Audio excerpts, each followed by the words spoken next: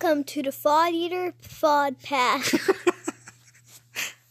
Hey everybody, happy Friday, Froth here, Thought Eater Podcast, Thought Eater Blog. Appreciate you listening. It's Friday, so I'm doing 5-minute Fridays, short podcast of 5 minutes or less. So I got a call in from last week's episode about getting to the good stuff from Joe the Lawyer, so let's check that out. Hey man, Joe the Lawyer here. I like what you said, get to the good stuff. And you were talking about different modules or adventures or ideas you want to run. I would extend it even out to the system you want to run it in. I was for a long time doing a Pathfinder game, a 3035 game, and I just didn't like it, man. I just did not like it, and it came out in my attitude and my frustration, and it just wasn't fun anymore, and I wasn't having fun. 5e scratched the itch for me. It was fun again. The more I played it, the more fun it became. So I'm looking forward to playing in that system. The more I do it, it's an okay game. Of course, I like other systems too, and I'm playing those like online or something like that. So yeah, play the system you want, not just the adventures. All right, later. Hey, I appreciate that, Joe. Yeah, I totally agree. If you're spending all the time to GM and prep and everything, just running something you don't enjoy is the worst. So thanks for calling in. I'm doing a segment today. I'll probably do it on several other Fridays, but it's calling it the Unknown Clones. And I'm talking about OSR games that kind of maybe flew under the radar or never caught on, or just little things that are out there that you might want to check out that aren't some of the more popular things.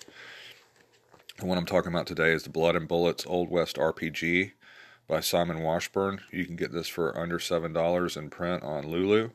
And it's really good. So it's no frills, it's not a ton of art. It's about 42 pages.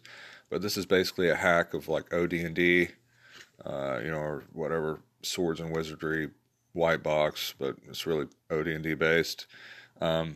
Anyway, it's got several cool classes, like a gambler and a outlaw sort of sharpshooter type and stuff like that. A good equipment section, and obviously firearms and stuff like that. Nice simple rules. It's got a little bestiary in here as far as, it's got like animals you might encounter, like bears and cougars and stuff, some NPCs. It's got some actually pretty decent little random tables in here to help you get started on running a session.